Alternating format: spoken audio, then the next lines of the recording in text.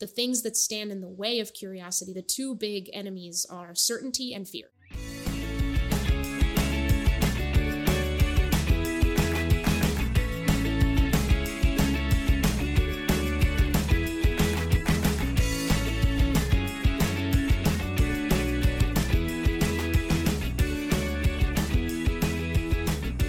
Welcome to the Exploring Washington State podcast. Here's your host, Scott Cowan. Welcome back to the Exploring Washington State podcast. My guest today is Mónica Guzmán. Mónica is many things, and how was I introduced to you, Mónica? But let's just totally throw this off the rails. I think, did your publicist reach out and say, Mónica has a book and you should talk? Let's just go with that. That sounds plausible, right? I have no idea. Yeah, I think it was. I think it was your publicist. Let's just okay. We'll go with it. Well, depends how this goes. We can either give them the credit or blame one of the two. Good. So, Mónica, your new book, it's out, correct? Yes. Okay, and it's called "I Never Thought of It." Well, I'm going to butcher the title because I'm reading, but I never thought of it that way. Mm-hmm. How to have fearlessly curious conversations. It's two adverbs in the subhead. I know it's a mouthful. Yeah. You can do it, though. Okay, starting over. This is all going to be recorded for everyone's... But I never thought of it that way. How to have fearlessly curious conversations in dangerously divided times. That's it. That's a mouthful. Mm-hmm. Yes, it is.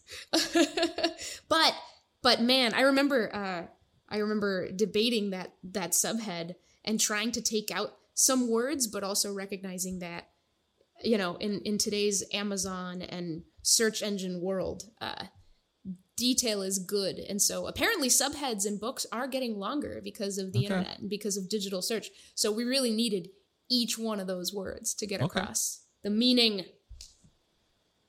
So you've written the book, but you're also a director of digital and storytelling at Braver Angels. Mm-hmm. And you're the host of the Crosscut interview series and the Northwest Newsmakers. I know I'm leaving something out. I know, but we're going to come to all that. You live in Seattle. Mm-hmm. Get me up to speed. Okay. So you grew up, tell me a little bit about your backstory first off and your journey to Seattle. How's that? Because we're all about Washington State. Yeah. So I was born in Monterrey, Nuevo León, Mexico. So Mexico. In a state toward the north, a very business-centric city, large city, but not one that many people spend their spring breaks in. And when I was about 5-6 years old, my dad's work transferred him to Dallas, Texas. And so that's when our family moved to the States. And then maybe a year later, the company moved him again, this time to their plant and their office in Dover, New Hampshire. So I spent basically my whole childhood in, just like a small Seacoast proximate town in Dover, New Hampshire. And then I went to college in Maine, about an hour and a half away, not too far. Mm-hmm. I really got along pretty well with my family. I didn't want to go too far. And then decided to try the journalism thing. And right out of college, I got this really fantastic fellowship. It was kind of a miracle that I got it, but I did. And it was with the Hearst Newspapers Corporation. All right. And so what they did was they took college graduates on a 2-year adventure where they would spend 8 months each reporting at 3 of their newspapers. So I was a cops reporter at the Houston Chronicle first. Okay. I was an education reporter at a small paper in Midland, Michigan. And then I was like a new experiment in blogging and technology reporting at the Seattle Post-Intelligencer. So that is how I arrived in Seattle. And then coming out of that fellowship, I had offers from the San Antonio Express-News, another Hearst paper, and the Seattle Post-Intelligencer. And I knew that I needed to stay. I had to stay in Seattle. Just something about the Northwest, how it contrasted with the Northeast, the creativity that I saw everywhere, not just in the tech space, but everywhere. really called to me. I was very sort of achievement oriented at the time, and I loved that people just had good ideas and then went and did them, even if they didn't know it would work. That was so new to me and very compelling. And then, I like to think that it really rubbed off on me in some ways, and I became sort of more creative and entrepreneurial myself. That's actually very cool. The fact, though, that you grew up in Mexico, little time in Dallas, Northeast, but then the fellowships take you to back to Houston, but to somewhere in Michigan. I have no clue where that's at. What was this? Where's this town at? So Michiganders, that's what they call themselves, like to hold up a hand to represent the state. Okay. And Midland is literally like you just hold up a hand and you point right to the middle of the palm, and that's Midland. All right. And then you got to do your time in Seattle, and then you, for some reason, well, for many reasons, but Seattle stuck. That's become that's become home. We're going to bounce around a lot because I cannot think linearly. I can't think. Good. It's more fun. Okay. When did you get the inspiration to write the book? So it was less one moment and more lots of little moments. Okay. One of the big scenes in my mind is after the 2016 election, going to get-togethers and networking events and just, hanging out with groups of people, most of them liberal, Democrat, like myself, by far most of them, and hearing a pattern repeat itself where someone would bring up politics because it was a very anxious time. Lots of people here were very worried about the country and about, the person that had just been elected president. And someone would mention some scary headline and everyone would, kind of rant about it together. And then often the conversation would turn to the people to blame. And I'm putting air quotes around that. The people to blame would be the people who voted for Donald Trump.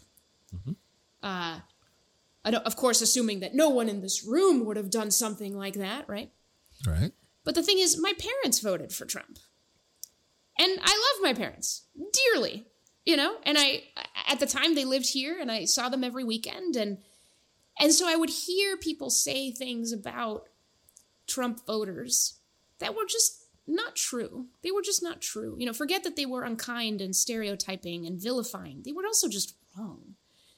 And what I wanted to do was download my experience with my parents into the minds of some folks just to complicate the idea. And the way that I ended up, not doing that all the way, but at least trying to, was to basically say in those conversations, well, my parents are Mexican immigrants who voted for Trump. And because that was surprising, that someone with that identity would vote for Trump, especially to people in very liberal Seattle who are not exposed to a lot of diversity of political thought, it would stop conversation. And then I would find myself really hoping that people would ask me, why? Why did your parents vote for Trump? And if they did, I was really delighted because it gave me an opportunity to help them see what I see, which is that people are very complicated and they might have reasons that you don't expect. So that was a huge personal reason. Knowing that there was some bridge I had here that others maybe didn't. But it wasn't just that. It was also my journalism career. Having been in the business of having conversations of understanding without judgment. To me, that's what good journalism ultimately is. Very curious. And you want to know why people do what they do. And you want to sit with them and absorb something about the meaning of that for them. And then you want to have a chance at being able to transfer that story to a very large audience in the hopes that what you're doing is connecting a community to itself and making sure that a society sees and understands itself. And so I took that very seriously. And after the 2016 election, it just started to become really clear to me that at the foundational level, the glue between people was really dissolving and fraying in a way that made us look across big divides and see monsters who weren't there, see gross exaggerations. The social science research shows us this is true. And it's not that there aren't lots of things to be concerned about or that there aren't really big disagreements, but there are so many exaggerations, and they are keeping us from being creative, which is something I've always valued Seattle for. We're creative, but not when we're this scared. And do we want to be scared when it may not be justified? Okay. I would like to ask the question, why did your parents vote for Donald Trump? Yeah. So to keep it, shorter than an hour-long conversation, for my mom, the number one issue is abortion. Okay. My mom started the Right to Life Club at my Catholic high school in New Hampshire, and she was so devoted to it. She also volunteered at a clinic that counseled women who had had abortions or who were thinking about having abortions from the Catholic perspective. She would come home. I remember her coming home from some shifts at that clinic, like devastated, carrying the stories of women and the tensions and the conflicts, devastated, crying at home on our kitchen table. So for her, there's no devil you could put on the other side of the devil that would kill babies like that. That's how she sees it. Okay. And then for my dad, there's a couple things that I can talk about. But one of the ones that comes to mind is, he's one of many people who looked at the government and politics in America and just saw it as smarmy and false and a lot of posturing and not a lot of actual real talk. Not a lot of people saying what they mean, but just saying what people think, what they think people want to hear. And it just added up to a lot of, this is obviously not working. It's just so ridiculous. And what's it going to take to change things? And so one of the things he and I have talked about is, Trump in a way seemed to him like, well, let's shake this up. Okay. Let's shake this up. Here's a guy who says what he means. He happens to agree with a lot of my politics for him. Mm-hmm. And somehow he's getting popular enough to be on this ticket. So my dad was actually, excited about him even in the primary because while everyone else was doing their posturing the way he saw it, the typical political posturing, here's a guy that's not afraid to break the rules on behalf of the people. That's how he saw it. Okay. And so you've had discussions with your parents, obviously, mm-hmm. and you agree to disagree. Maybe that's a light way of saying it. And then when you're at a social event in Seattle and you bring up that your parents voted for Trump, you can maybe, I'm paraphrasing, but maybe feel the oxygen leave the room. Mm-hmm. People. Yeah. So when people started, when they asked you why your parents voted for Trump, and you started explaining probably very similarly to how you just shared with us here, what did people say? How did people react to that? Yeah. I mean, often they would ask more questions, which is great. I mean, it would keep the conversation going. I didn't want to just make it a talking point and move on. And they would also often volunteer information about people in their own lives who might have voted for Trump, or it would make them think about who they knew, or sometimes the fact that they didn't know anyone who had. Mm-hmm. Or they would try to explain their surprise. Just whatever would come up, whatever would bubble up for them. And it really was very different. But all I hoped for was that it was honest. And it always was. For the most part, if somebody asked why, it would happen not in a big group, but, off to the side, maybe a little bit later. So I heard, what you said about your parents. I'm super interested. What's that about? Or they might not even ask me a question, but would say, I saw what you said about your parents. My cousins also in Ohio or whatever, voted for Trump. And then they would tell me it's been really hard, or, I've tried to talk with them. And then we would make the conversation about that. More, what is the relationship like? So now that I think about it, it wasn't just, okay, let's talk about the content of their vote and the contrast and what it makes me think of. It was also sometimes a conversation about, wait a minute, you get along with them? You talk with them? tell me about that. Okay. So then the idea of the book started to percolate. Yeah. Yeah. And it was a long percolation. At the time in 2017, I was extremely busy with the newsletter that I founded in Seattle, the Evergrey. And it's a community as well. We did a lot of stuff. I love the name. I love the Evergrey. Are you familiar with the needling? The needling. Oh, yeah. Yeah, Seattle's version of the Onion, if you will. Yeah. When I saw the Evergrey, I thought that was like an Onion-esque title, to be honest with you. Okay. Oh my gosh, yes. So you were doing the Evergrey, and this is just in your subconscious, if you will, just percolating. It just kept coming up. I'm a coffee fan. Everything's got a reference to coffee.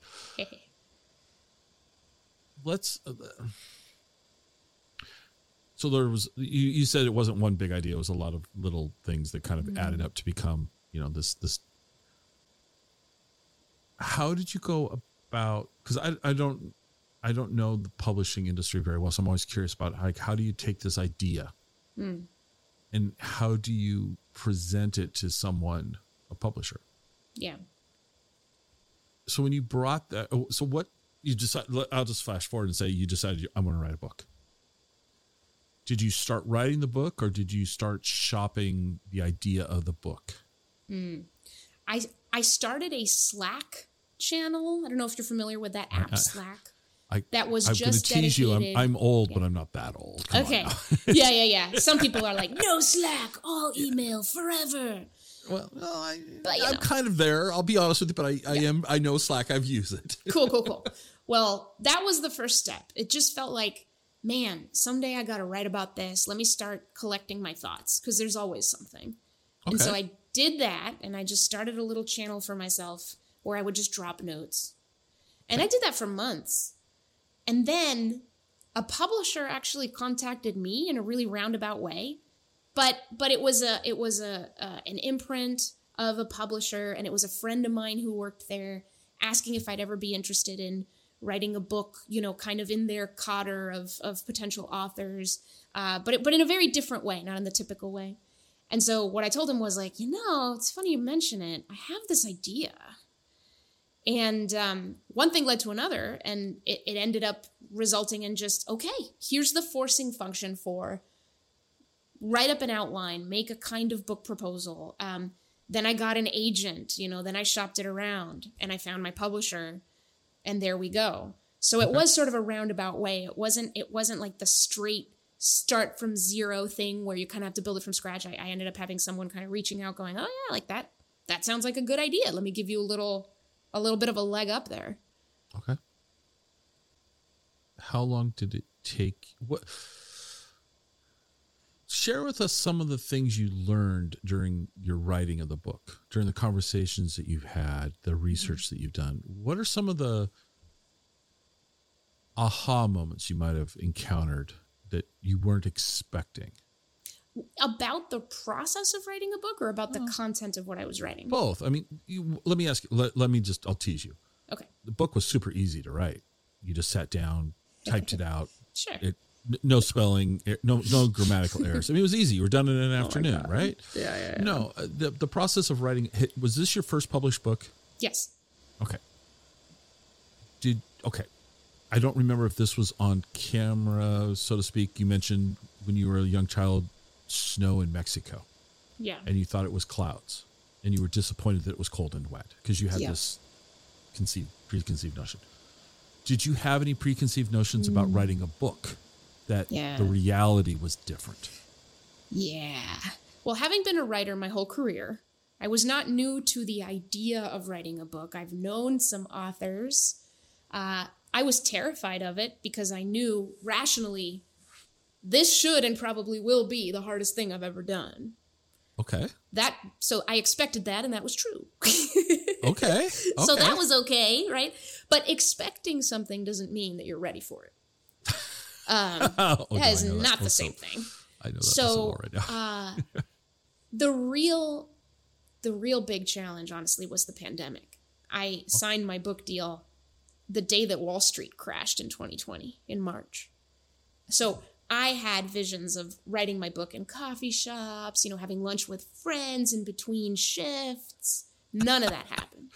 So I'm a pretty extroverted person. I get a lot of energy from people, and I imagined that that's what this would look like, I even thought I would travel around and, talk with some of the people more closely that I wanted to write about or whatever.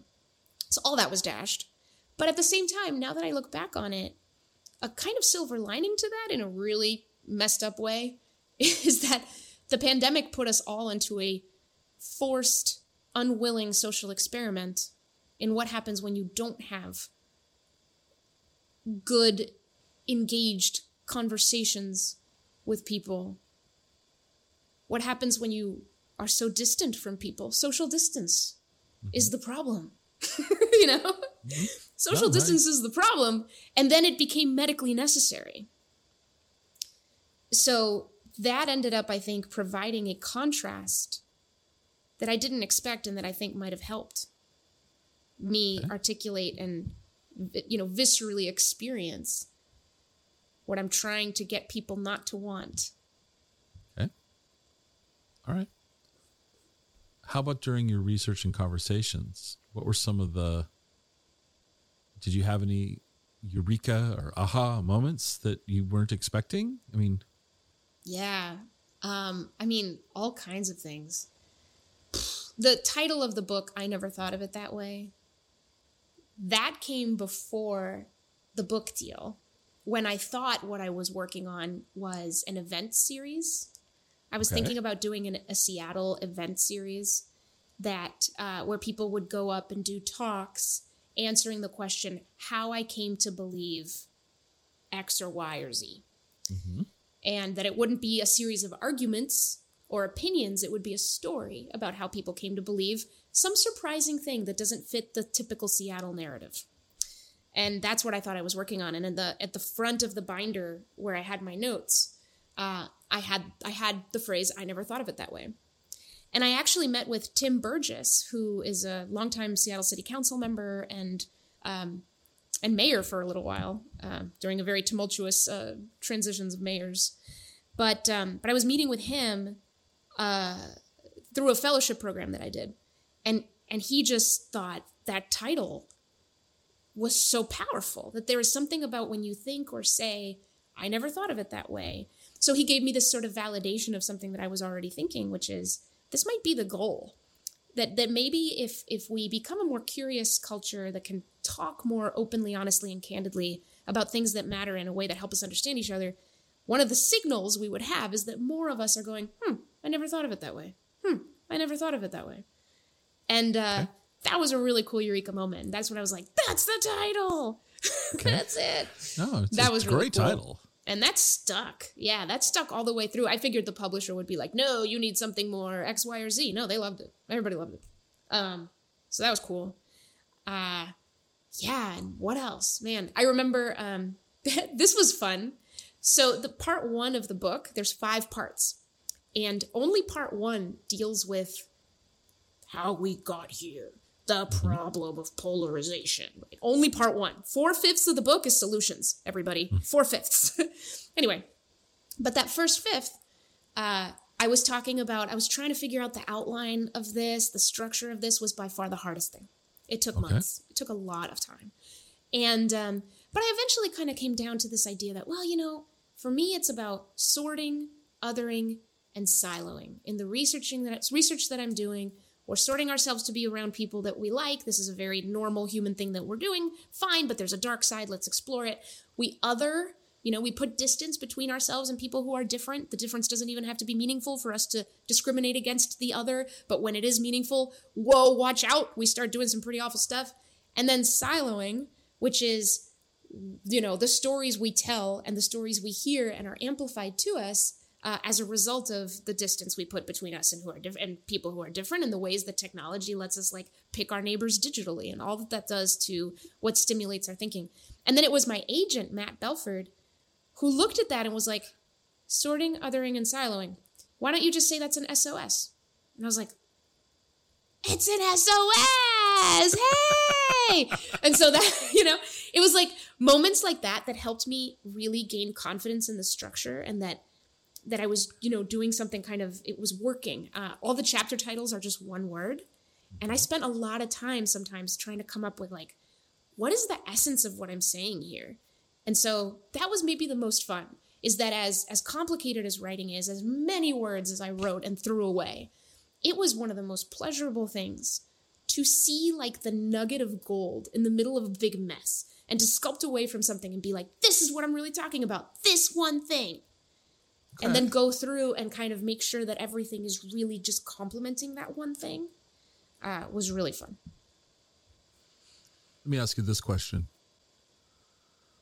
Sculpted away to get to the one thing, the nugget that you think the chapter is about. When you handed it to your editor, did they agree with you? Okay. Yeah, for the most part, which is cool. Okay. Let me remember. I remember there was a chapter I had that might have been titled Fear or might have been titled Courage. Okay. I really thought for a long time that we needed a whole chapter on that, because the things that stand in the way of curiosity, the two big enemies are certainty and fear. Mm-hmm. And so what then is courage? And I had a whole chapter on that was really tough to let go of. But eventually I got to the point where I really could see, with my editor's help, that I didn't need it, and it was already woven through the rest of it. So that was one. That was one where it was like, after the first draft came back, there were some notes from her going, I don't know about this one. What's this? And as a writer, of course, you pour everything into what you write, but I was never that confident of a writer. And I was so eager for honest feedback. So it was really good. As soon as I saw the signals that some sections aren't working, I'm like, okay, cool. Like, it's gone. Help me see. I needed other people to help me see what the vein of everything really was. Okay. So how long from writing the outline to publishing? How long? To publishing 2 years. 2 years. Yeah. How long from, because that's not fair on you. How long from writing the outline to the final copy? Before the publisher takes it and goes and does their part of the business. The final draft was late last summer.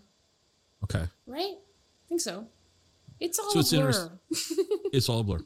It's interesting to me because a couple of authors that I've chatted with, the one thing that seems surprising to me is the amount of time it takes from the final draft to being on the shelf. Yeah, yeah. It's a good chunk. There's a lot of things can happen in the world. Yeah. From the day the final draft is done to the day that it's on Barnes & Noble shelf or wherever you buy Third Place Books or Elliott Bay Books or Amazon, wherever. Yep. What was it like the day it went for sale? Oh, yeah. I was really overwhelmed. And I was overwhelmed actually because of something that happened the day before.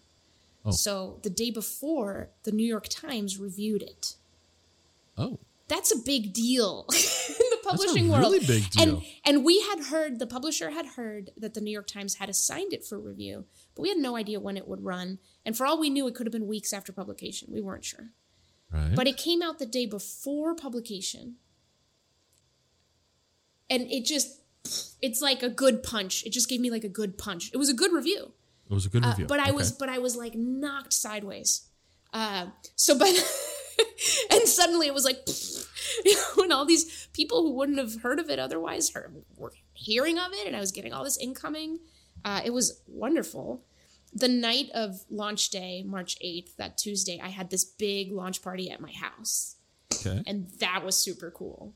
And I was overwhelmed. I feel like I needed time to stop so I could just catch up, right. And then keep going.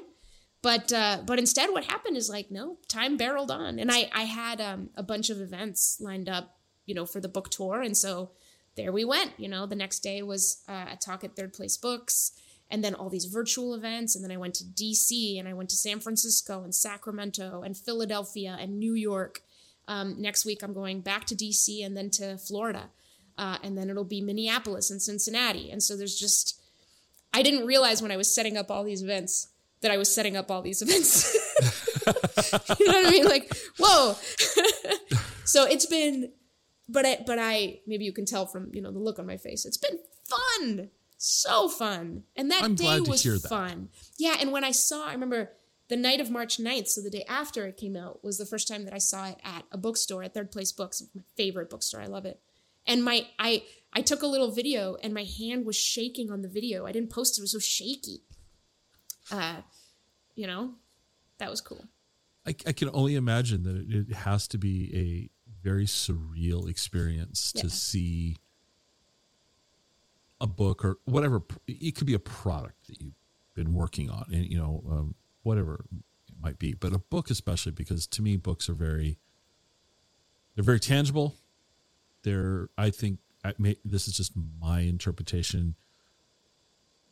I think more thought, blood, sweat, and tears goes into a book than maybe my iPad did when they designed it, which isn't true. I know that logically, but my thought is that an author is slaving away in a coffee shop and staring at a blank page and writing something and crumpling it up. And I know you probably didn't even use paper, but the idea of, writing it, throwing it away and to get it finally released. Yeah. And honestly, I don't know that you could have asked for a better press than a New York Times review the day before. I mean, you couldn't have paid for that. You couldn't have paid for better press. It was amazing. Yeah. That's and it's a small publisher and I'm a first-time author. It wasn't exactly in the cards. So yeah, really always trying to kind of stay grateful for everything. I'm one of those people who's always looking for the next thing. And sometimes I have to remind myself, dude, celebrate, Well, I was just going to move on. I was just going to move on and come back to the book. So thank you for saying that, because we're going to stop. Mm-hmm. So you mentioned there's only one chapter on the problem and there's chapters on the solutions. Mm-hmm. Give the audience a real high level. We want them to read the book. Okay. I mean, we do. We want them to read the book. I think it's vitally important that this book be read, and not just read, but consumed, mulled over, pondered, and not just skimmed. So give us the 5,000-foot overview of the book. Yeah. So the first part, as I said, the SOS, is about how we got here: sorting, othering, and siloing. And then we go to a part called curiosity. And that one is about looking at some of the ways in which our brain hears information, hears ideas and perspectives that it instinctively agrees with and that it instinctively disagrees with.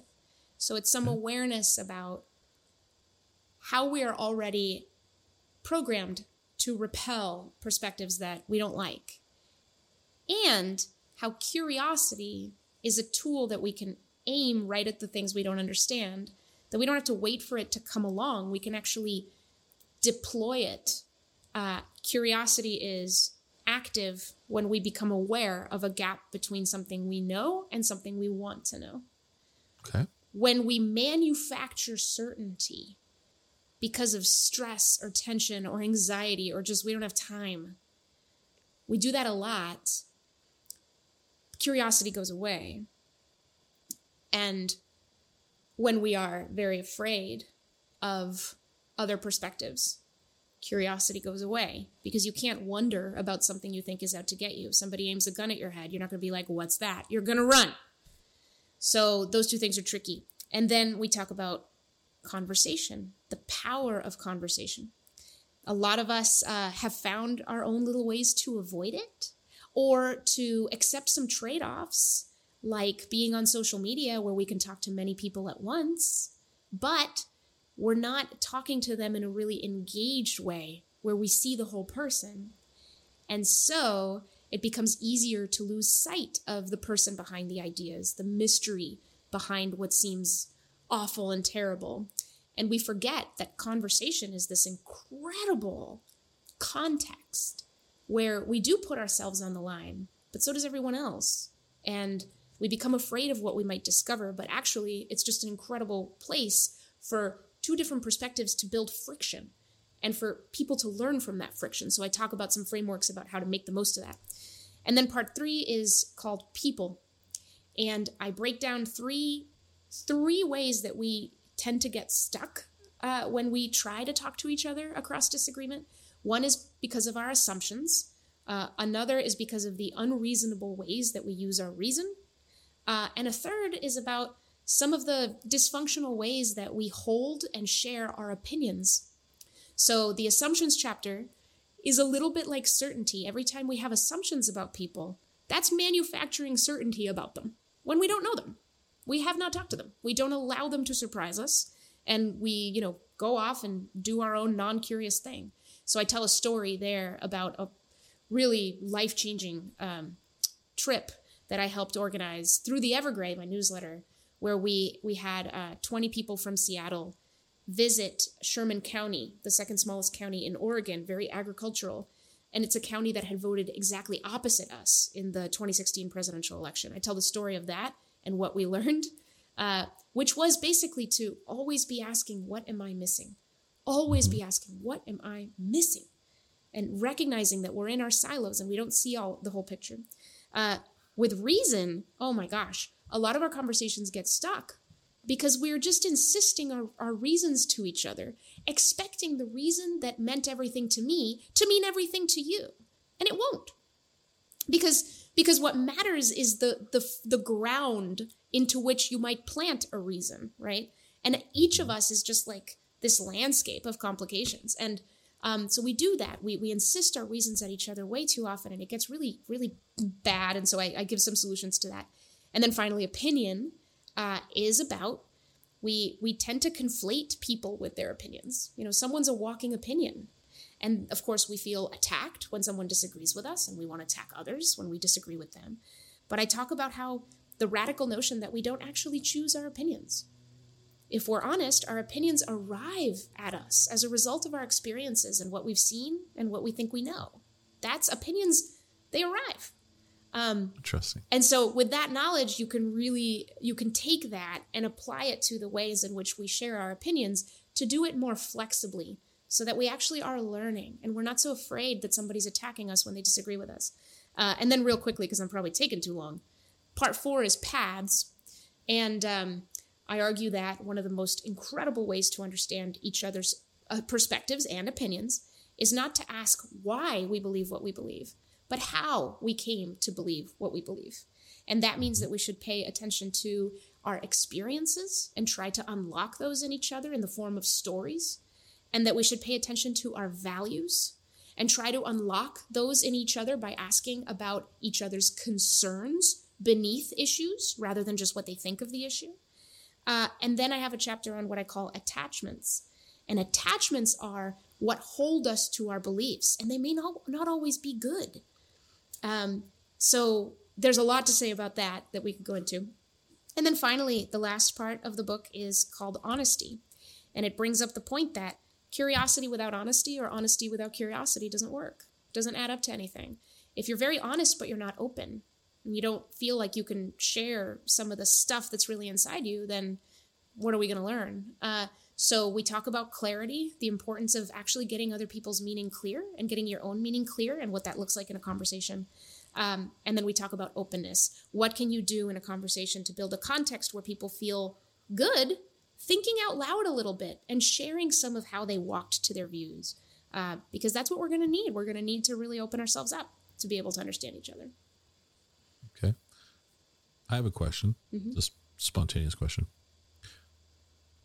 In the part of your book I read, you share kind of how, and I'm paraphrasing, but you said your mom, you were younger, and your mom maybe corrected you because of the grammar you were using, and you were responding back that she wasn't hearing you. Was that okay? And my initial takeaway also is that you have a very good relationship with your parents. How has your relationship with your parents changed during the process of this book? mean, it hasn't changed. It's still, I would say it's as close as it always was, if not a little bit closer. Okay. My parents actually just left my house this morning. They were here for several days. They joined me in Washington, D.C. for my bookstore event there and another event there. Nice. And that was great because I was able to say, like, my parents are right here, by the way. They've been nothing but excited and proud, which is awesome. But has it helped the way you communicate with their generation? Yes. Because the way here's my interpretation is that as we get older, for whatever reason, I mean, I'm stereotyping everybody here, which is not necessarily what we should be doing, but admittedly, as we get older, we seem to get more set in our ways. Yeah. Whether we lose curiosity, whether we just are tired and can't be bothered, whatever. Yep. And I don't know your parents, never met them. I'm not trying to imply that they are any of those things. Yep. But my perception is that as we get older, it's a little harder to maybe sit back and listen, understand. I hadn't thought of it that way. Mm-hmm. Maybe a harder phrase as we get older. These solutions, when you try them on with your parents, are they receptive? Yeah.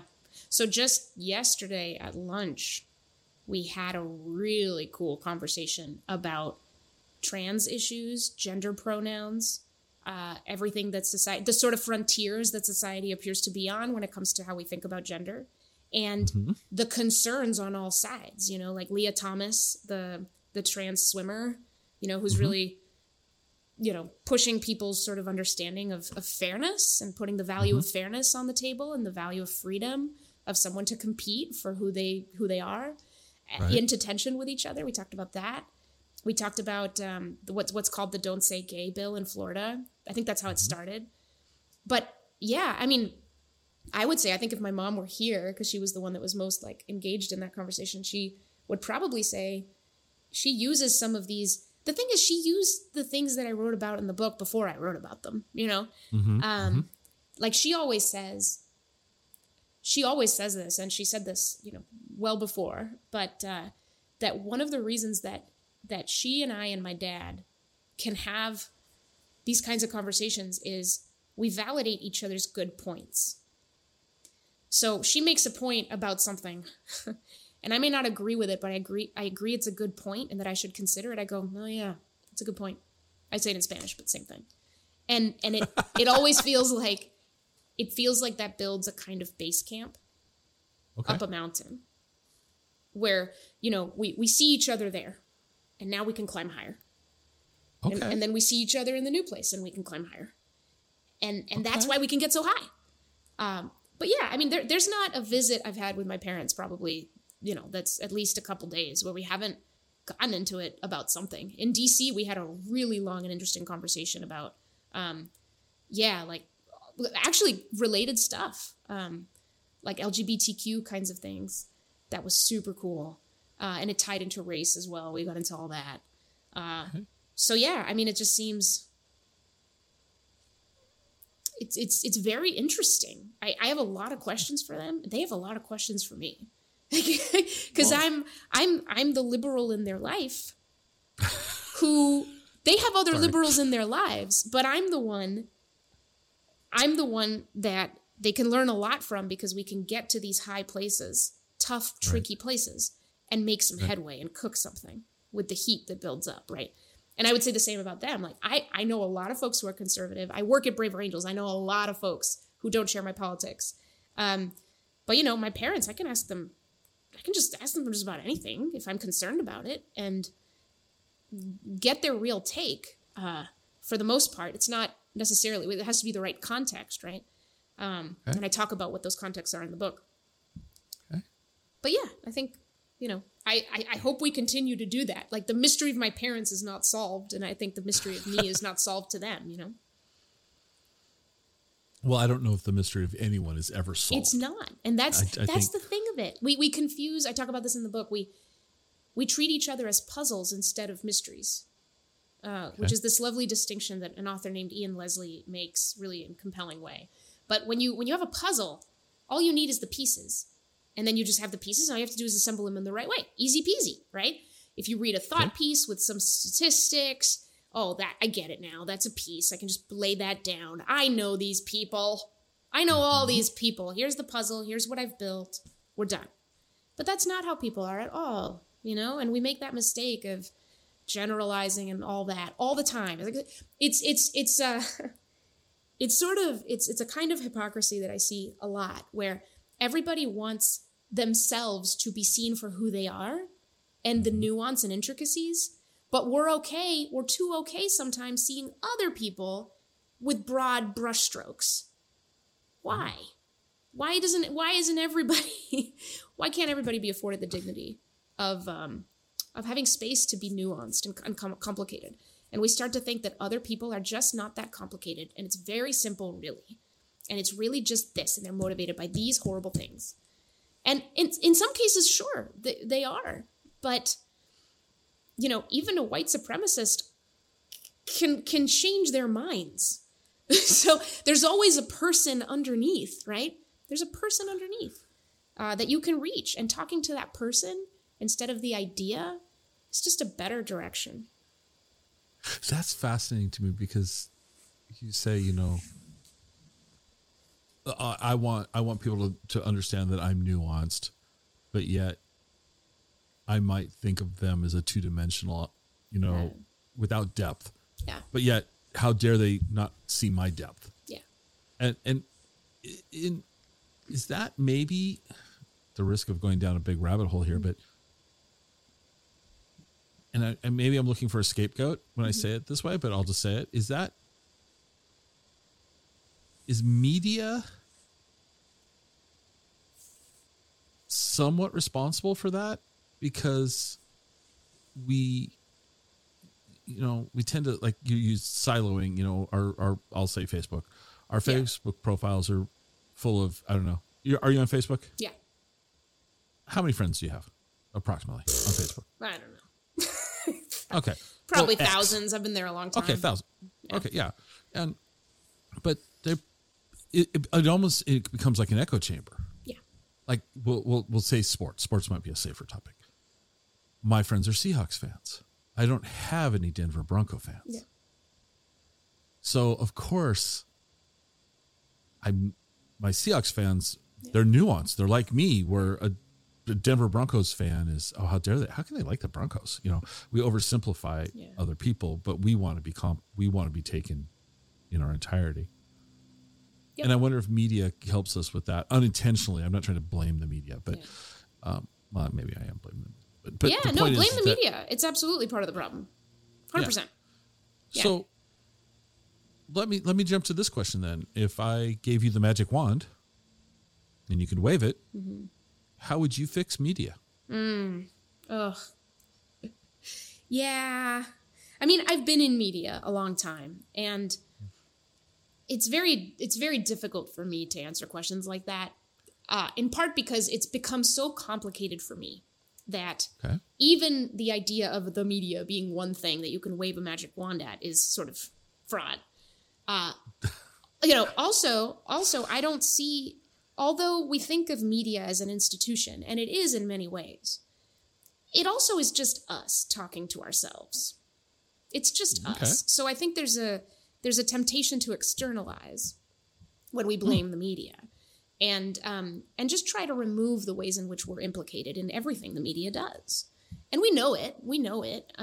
But having worked in media, the incentives for a media outlet's survival push them very hard toward finding a narrow and loyal audience.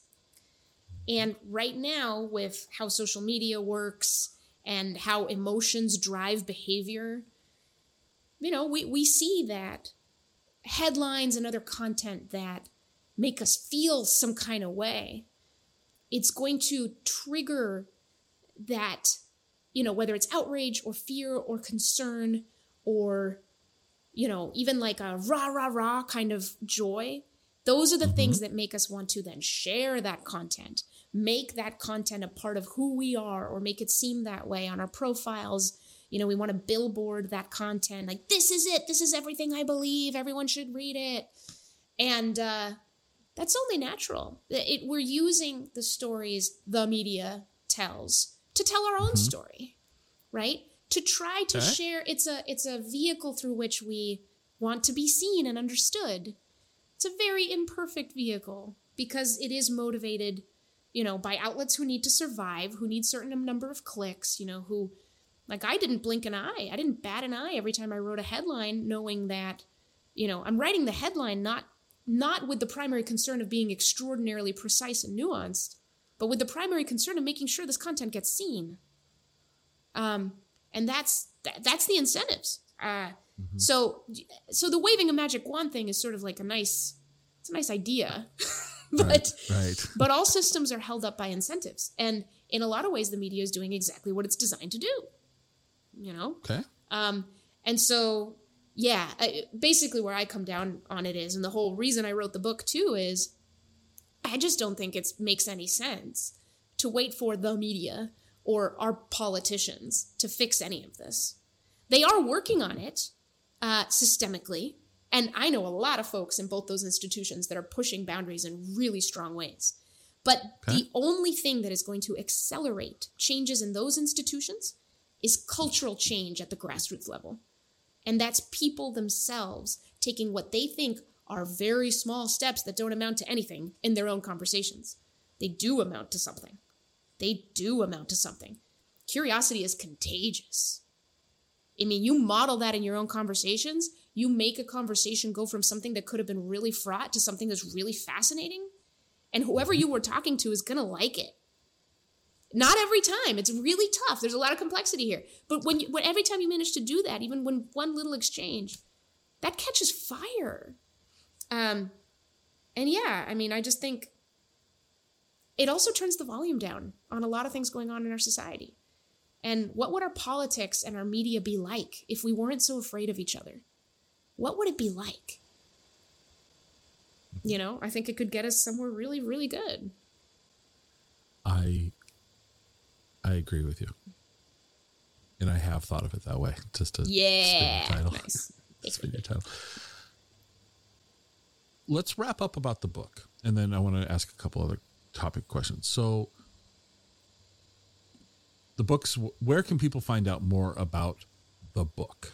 Let's answer that question first. Yeah. So they can go to the book's website, reclaimcuriosity.com. Good title. Or you can go to my social media at Mónica Guzmán on Twitter or Instagram. And follow along all the stuff I'm thinking about and talking about when I have the time to actually share it, which sometimes is a lot, especially when I'm traveling. That's where you can find the book, reclaimcuriosity.com. It's a great title. Let's transition to Braver Angels. Mm-hmm. Elaborate on that for the audience that might not know about it. Mm-hmm. And what's your role and what's its function? Yeah, so Braver Angels is the largest cross-partisan grassroots organization committed to depolarizing America, to bringing liberals and conservatives and everyone in between and everyone above that spectrum together to, in the words of our mission statement, strengthen our democratic republic. So part of the founding sort of theory of Braver Angels is that our polarization, particularly what is called in the social sciences affective polarization, which is polarization based on how we feel about each other rather than the actual content of our disagreements, that is really weakening our democratic republic. And it's also, challenging our relationships, our lives. It's making things really, really tough on a number of levels. And it's the way I think of it is it's the problem that eats all other problems. And it's the monster that convinces us the monsters are us. It's very hard for me to envision, this country moving forward in a really cool, confident way, unless we handle some of this and the ways in which we even interact. So Braver Angels, it's based on marriage therapy. So one of the co-founders is a well-known marriage therapist who applies the techniques of marriage therapy to the divide between red and blue in this country. And it's done through these incredible workshops that have been studied and their effect is demonstrated. And they've been done who knows how many times with how many people at this point. And we're even bringing them into the halls of power. So sitting members of Congress and elected officials from state legislatures doing our workshops, bringing the Braver Angels format of town halls into their communities. And we also have these really fascinating programs that people can join. And the signature one is our Braver Angels debates, which are these national virtual debates where it's not about who wins. It's about, can we engage in a collective search for truth? And there's really nothing like a Braver Angels debate. There's nothing like it. It's awesome. And so we're kind of showing that it is possible to talk really productively about some of the toughest issues facing our country. We just have to begin with structures that can build trust. Okay. That's awesome. And my role is I'm the director of digital and storytelling. But really at Braver Angels, people wear a lot of hats, and it's a scrappy, largely volunteer-run organization, and it's awesome. It's like an ensemble cast of people who are just like ready for a better way. And not that it really matters, but where is it based out of?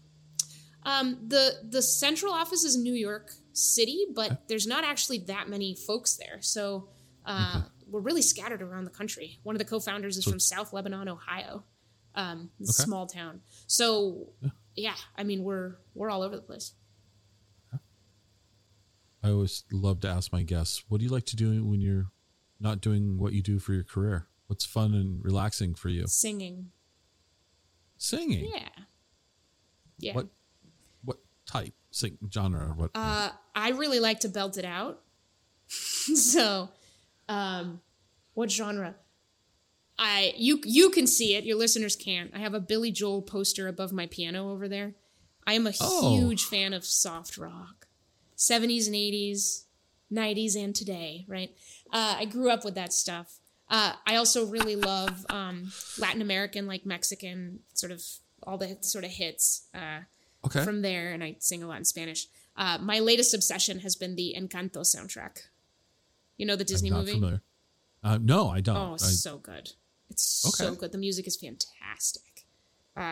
So yeah, that's been fun. And the perk there is I get to sing along with my two kiddos. So. And what do the kids like to do for fun besides sing with mom? Oh man. So my son, Julian, he's 9. He is a walking tennis encyclopedia. He knows all of the top players. He watches all of the tournaments during his sort of, couple hours of screen time every weekday. He goes to YouTube and looks up the latest videos from matches, whatever tournament is going on right now. He can tell you who's ranked what and who he's excited about all the time. And he takes tennis lessons and he loves tennis. And then my daughter is obsessed with drawing and art. So she just doodles. And I'll be at my desk and, the times that she interrupts me during a meeting, what's sweet about it is that it's almost always just to hand me a drawing of something. And how old is your daughter? She's 7, first grade. Okay. First grade. Yeah. You got your hands full. Yeah. Yeah, they're great though. They're great. All right. So based on those answers, I've got a question. Mm-hmm. You can go see one soft rock performer live. Who would you go see? Paul McCartney. That's not soft. I know that's not soft rock, but it's from that era, right? The 60s. Yeah. Wings. I love Wings. But also he's getting on in years. You are not old enough to know Wings. Oh. You are. I am. No, my dad in particular raised me with all that stuff. I could sing you the whole Carole King, James Taylor catalog. I've seen Elton John twice live. Oh yeah. No, I'm serious about it. Two follow-up questions. Yeah. Then. Are you going to go see Sir Paul in Seattle when he plays? Wait, is he coming? Yeah. Oh, then if you don't know that he's here, you're not getting tickets. Yeah, he's sold out. Yeah. He's doing. I've been a little busy, so I probably haven't looked at the. Yeah. So yeah, he's coming in May, I think. Oh my gosh, cool. Yeah, he's kicking off his U.S. national tour in Spokane. Oh my gosh, why is he kicking it off in Spokane? Wow. Cool. No, come on. Don't disrespect the east side of the state. Spokane should be very excited. Oh, they should. I tried to get tickets and they were gone. Oh, I mean, man. I tried. Yeah. Because Wenatchee, the nice thing is we're like, it's the same amount of time to drive to Seattle to see a show or Spokane. So I thought, it'd be easier in Spokane. Yeah. No, I missed. But then Elton John's coming back to the Tacoma Dome. Yeah, he's doing his final farewell tour, right? Right, You to the said fifth that. version of it or whatever it's going to be. Yeah. Would you go see him? Would you go see him again? No, I think I'm good with Elton. I saw good him with twice. I think I'm all set with him. Okay. I would also see James Taylor because I've never seen him live. Okay. And I think he's still performing. I think he is. I don't know the answer to that. I think you're right, but I don't know the answer. Yeah, I'm not 100% sure, but. And then just because this is totally random, but because he just released an album called Sob Rock. John Mayer? Meh. Okay. I got a kick out of the Sob Rock. It's pretty great. And then he had the if you like your parents may have had the albums that had the nice price sticker on it, which was the discount sticker back in the 70s. So his Sob Rock album has a nice price sticker on it. Oh, that's fun. The retro. Okay. Yeah. The retro. That's fun. Coffee? Are you a coffee fan? I'm a coffee shop fan. I like the smell of coffee. Coffee bugs my stomach. I can occasionally have cold brew. Okay. Yeah. Tell me a great coffee shop that I might not know of in the Seattle area. Yeah. Well, where do you like to go? My favorite is it's more than a coffee shop. It's a restaurant as well, but Cafe Arta, and it's right next to Third Place Books Ravenna. So it's like a bookstore restaurant kind of in one, but that's my favorite. And so as soon as sort of COVID started opening up, I went there and caught up with everybody. I love that place. And is that where you go when you visualized working in coffee shops to write the book? That's it. That's where I wrote a lot of my Seattle Times columns when I was doing that. A lot of my GeekWire columns when I was doing that. Yeah, and when I would get creatively stuck, I kind of get up, walk around, look at the bookshelves, pick up some things, read some pages, sit back down, and get unstuck. Okay. Where's a great place for lunch? Let's see. What's your go-to? What's your go-to food? Go-to food. I really like Indian and Thai. Okay. And you don't drink coffee; it upsets your stomach. But you can eat Indian and Thai food because. Oh yeah, very different. Yeah, it's about the caffeine. It's about the caffeine. Okay. I think. All right. Yeah. So where's a great place for Indian food in Seattle? Bengal Tiger is a great place for takeout.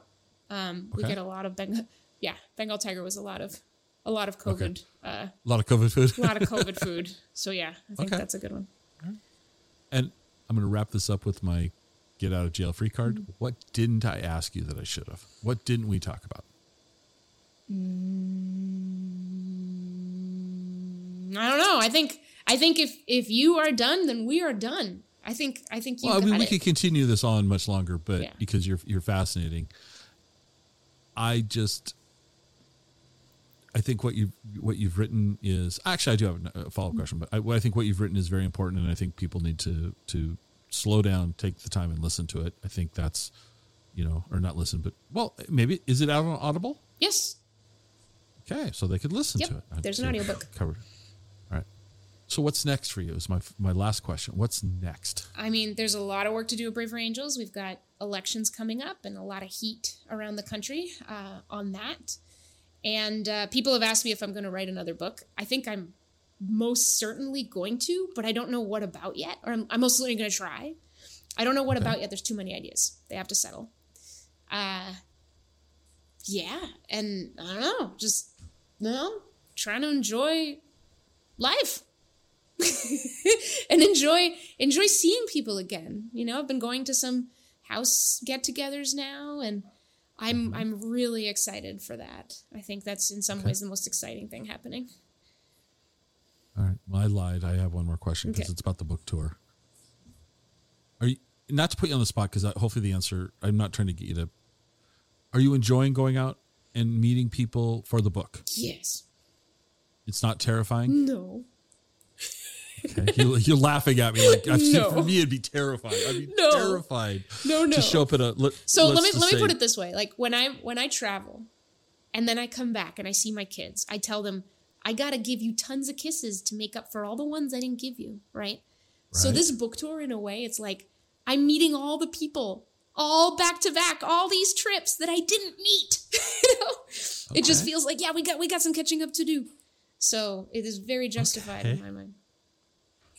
So you like the book tour? Yeah. You like it? Oh yeah. No, this is an excellent excuse to be traveling and meeting people and having great conversations. All right. Where would you go if you could book yourself on a location for like another stop on the tour? Where would you want to go? Where would I want to go? I think it would be neat to find like the most conservative county, the most libertarian county, and the most liberal county, and go to all of them. Oh. No matter how small they are, because usually book tours are big cities, but whatever, right? But you have the data. You can find. I could find that out. Right? Yeah. In fact, I think I'm going to look it up because that sounds kind of awesome.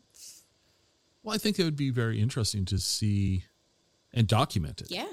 Ooh, yeah. Ooh, yeah. I like that. Because the book's neutral. Mm-hmm. It's honest about my own politics. Sure. But I tried as hard as I could to try as best as I could to put myself in the minds of folks who I know and have interviewed and, see the world very different ways. I think that's really cool that if you could do that, that would be not for me to tell you what to do, but you should do that. I think I should do that too. It's a great idea. Thanks, Scott. Yeah, I'm here to help. Well, Mónica, thank you so much. I really enjoyed this, and I'm looking forward to following along and seeing. I know you've got another book in you. I can just tell, and I'm looking forward to it. I bet it comes out sooner rather than later. I bet one of these days you're going to sit up in bed at 3 a.m. and go, that's it. Yeah. That's what I'm going to do. Yeah. And I hope so. That sounds like the best way to come up with a book idea. Yeah, I bet you do. Yeah. So cool. Well, thank you so much. Thank you so much. All right. See you next time.